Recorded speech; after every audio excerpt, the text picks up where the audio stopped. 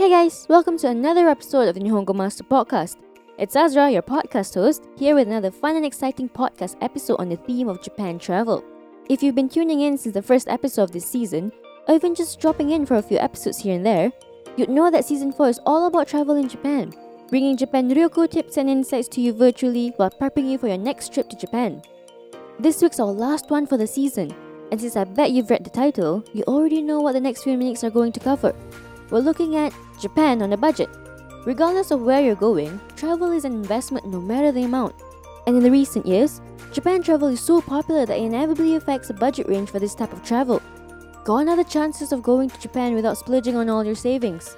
Gone are the chances of going to Japan without splurging all your savings. Or so you thought. It's definitely not impossible. It's 100% possible to experience this culturally rich island nation without breaking the bank.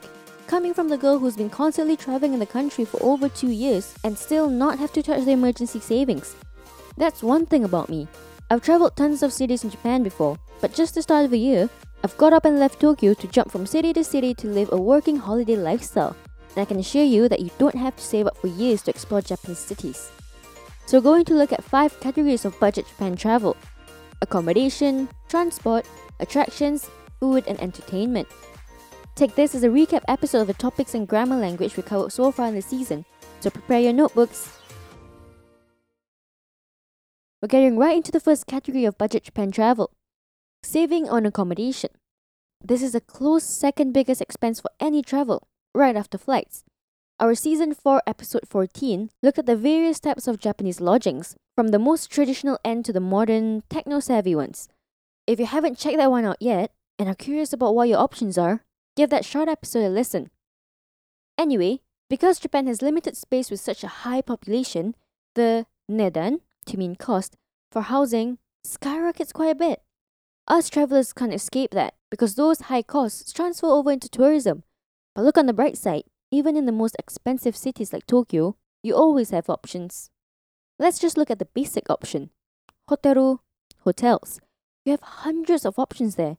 Everything from the 5-star luxury ones to the budget business hotels. You're looking at anything from over $1,000 a night to as low as $30 or $40 a night. If you want to cut it down even more, go to the famous capsule hotels, or kapuseru hoteru in Japanese. This can go down to as low as $20 a night. So not only are you getting a great deal, but you're also experiencing one of the most unique and popular types of Japanese accommodation. In our Japanese Unique Lodgings episode, we talked more about that. Another option is the one I use as often as hotels: Airbnb. You'd be surprised at the types of apartments, and houses you can get for a budget price. This type of accommodation is especially great if you're traveling as a group or family. Instead of booking 2 or more hotel rooms, you're just booking 1 apartment. Even if you're a solo traveler, Airbnb has private rooms or bunk bed listings available too, usually as cheap as capsule hotels and hostels, but with a more intriguing environment. Alternatively, for the more adventurous travelers, or ryokosha in Japanese, out there, go for couchsurfing. While it's not as big of a community here in Japan as compared to the rest of the world, there still is an active couchsurfing community. You're cutting out your accommodation expenses completely, experiencing the culture firsthand, and you get to make a friend or two. Couchsurfing is usually the ideal choice for solo or pair travelers, but if you're traveling as a family or a group, and all of you are animal lovers, give pet sitting a shot.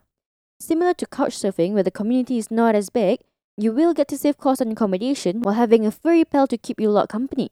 On top of that, you get the whole homey, cozy atmosphere of a loving local home. Regardless, we all need a roof over our heads during the trip. Oh, speaking of needs, does anyone remember our grammar language we learned in season 4 episode 2? Hitsuyo ga aru and iru. Yasui shukuhaku shisetsu wo sagasu hitsuyo ga aru. I need to find a cheap accommodation. But first, to book any accommodation, okane ga iru. I need money. Here's a quick vocab recap. Nedan, cost. Hotaru, hotel. Kapuseru hoteru, capsule hotel. Apato, apartment. Ryokosha, traveler. Yasui, cheap. Shukuhaku shisetsu, accommodation. Sagasu, to find. Okane, money. Our second category of budget Japan travel is saving on transport. Unless you go to a city where you can basically walk anywhere, like Kyoto, you're going to have to set aside a couple of bucks for transport. Well, even in Kyoto, you're going to want some sort of transport like a rental bicycle, and that means forking out some moolah. So just like your accommodation, this isn't something you can pass on spending so easily. But I have good news. You can definitely cut down on spending on transport.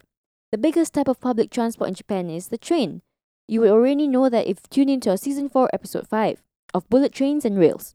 And speaking of bullet trains, the Shinkansen is probably one of the most expensive transport options you can ever get in the country. So with that said, skip it if you're on a budget. I know. What's a trip to Japan without a ride on a 320 km/h train? But think about this. You can save a couple of bucks and book a domestic flight instead, and it's faster. Your choice. If you do decide to stick to Densha, train, transport, I'm not gonna fault you for that. I personally do think train travel is the best way to see the country, or kuni in Japanese. So then I advise getting a Japan Rail Pass or JR Pass. It's going to save that pocket of yours from getting a gaping hole. And for those who are considering other options, there's always the bus. It might not be the most time-saving option, but from my experience, the bus can get you to places the train can never be able to. You're not even missing out on the landscapes. Because buses go up and through mountains, in between inaka or rural villages, and past huge lakes. And on top of it all, the most important part, you'll be able to cut down on almost half of your transport expenses. Especially if you opt for bus over Shinkansen, and even more if it's an overnight bus. The thing about buses though, that it can also rack up quite a bag of expense. In cities where only local buses and trains run, like Hakone or Gunma, your JR pass is completely useless. But not all hope is lost, because these cities have their own day passes. Usually it's like 1,000 or 2,000 yen to cover a day or two, so like 10 to 20 bucks. And you can take unlimited buses and trains. Some passes can cost more in different cities and last longer, like up to 7 days. So I'll say, 私たちはお金を貯めればいいです. It'll be good if we can save money. If you recall, we covered this grammar language of bai in Season 4, Episode 8, so check it out for the full rundown. We also looked at toi, tarai, and narai, as well as explaining their different usages. Now for a quick vocab recap. Shinkansen, Japanese bullet train.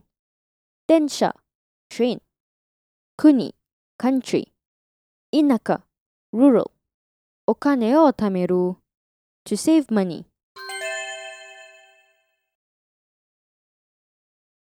By the way, if you haven't checked out our official website yet, why not give it a browse? At Nihongo Master, we offer efficient Japanese lessons that are quick, easy, and fun for Japanese language learners of all levels, from beginners to advanced. Our smart tools will assist you in areas where you need a little bit of a push and congratulate you on the ones you've aced. With a community of over 50,000 Japanese students, you're not alone on your learning journey. Make new friends and improve together with our point system, collecting points as you go along.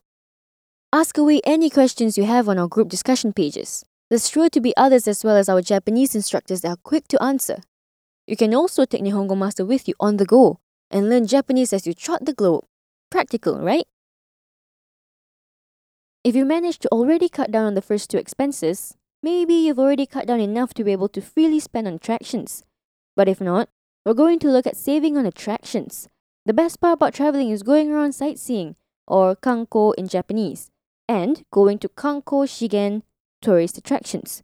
The worst part about it is that the tourism industry have exploited those places by demanding some sort of fee to it, whether it's an entrance fee or an attraction ticket. But in Japan, not every attraction is charged. Some are free. In fact, if you look for them hard enough, you'll find quite a lot of them that are muryo, to mean no charge in Japanese.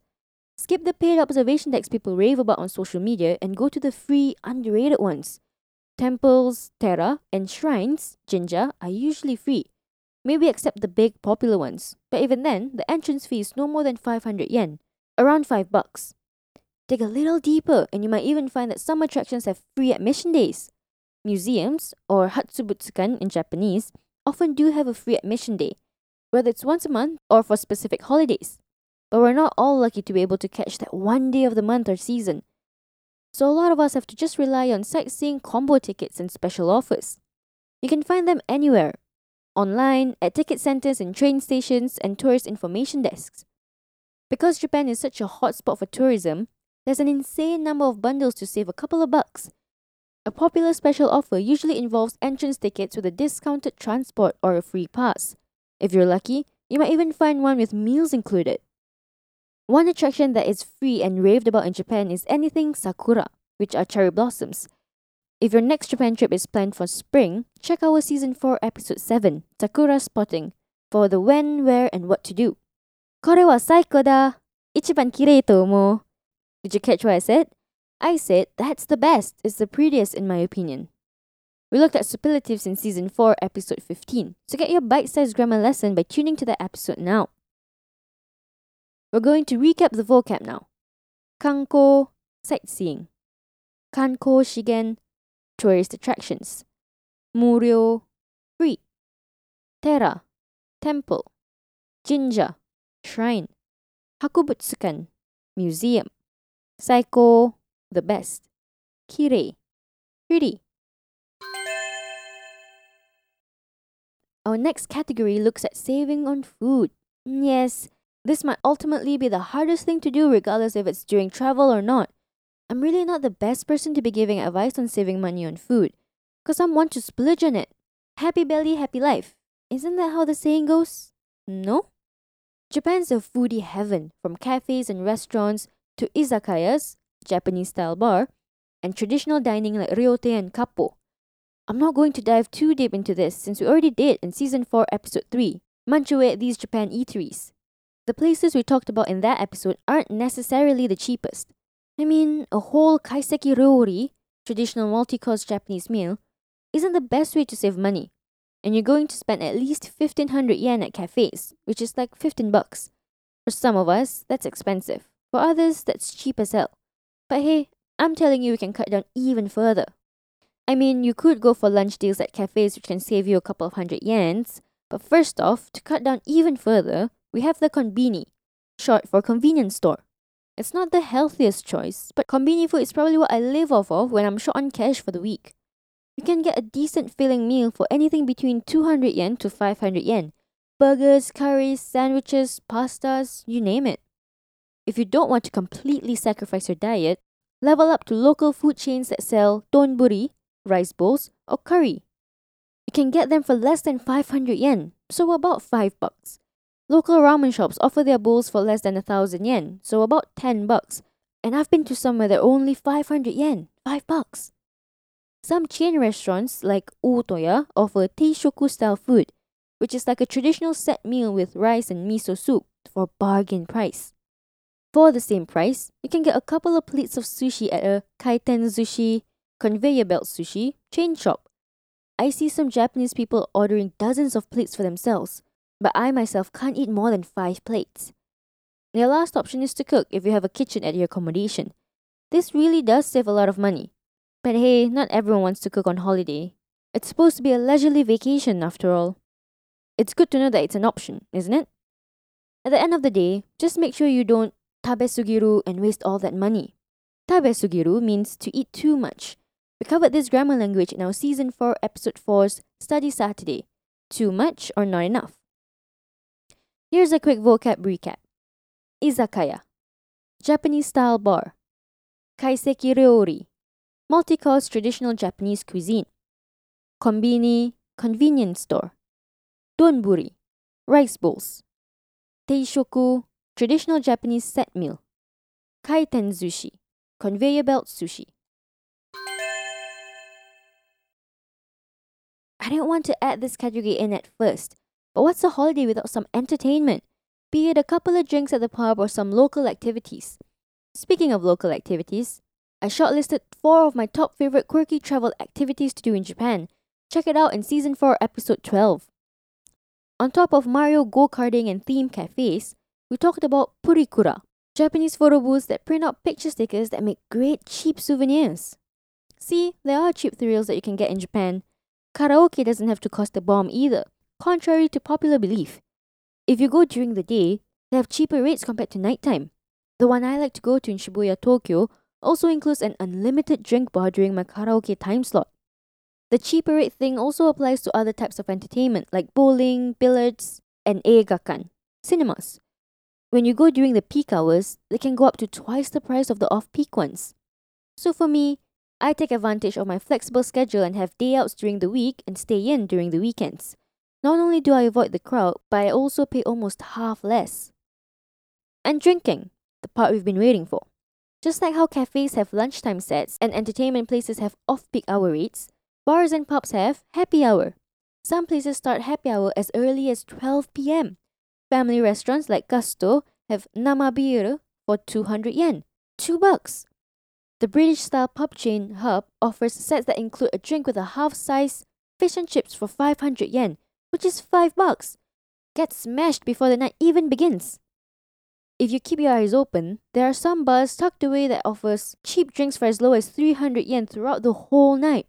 So you see, drinking out is not expensive at all. And if you want to get hammered for half of that price, then convenies are your best friend. Their alcohol range is top-notch. 3%ers and beers are for about 150 yen a can, so like $1.50. Get a couple of cans and chat the night away with your buddies at a park or at your accommodation. Although I said we shouldn't eat too much in the previous section, I'm gonna say this. Nobisugite mo ii yo. Nomisugi yo. It's okay to drink too much. Let's drink too much. If you're wondering how the grammar works here, check out Season 4, Episode 11 for a step-by-step guide. But first, you need the tear form, and we cover that in Season 4, Episode 13. Give these 2 episodes a listen for your bite-sized grammar lessons. Let's take a look at our last vocab recap for the night. Purikura, Japanese photo booths. Eigakan, cinemas. Namabiru, draft beer. Nomisugiru, to drink too much. So you see, Japan doesn't have to be an expensive holiday, but to each their own as to what's considered expensive and what's considered cheap. It's always great to know we can save a penny or two. If you're interested in exact figures and breakdown of a Japan trip, head over to the Nihongo Master blog for more, as well as other similar topics like these. What do you think of this kind of recap episode weaved into a topic? And what are you most excited about when it comes to Japan travel? Tell us your thoughts by commenting on our social media platforms. You can find us on Twitter, Facebook, and Instagram. And if you're keen on picking up some more Japanese for yourself, pop onto our official website, nihongomaster.com, to learn more. While you're at it, why not get yourself a subscription? Get a head start on your Nihongo journey with Nihongo Master. Thank you so much for listening in. Join me in the next one, where I'll be walking you down the avenue of Japan's rich culture. See you in Season 5 with a fresh new season theme. Mata ne!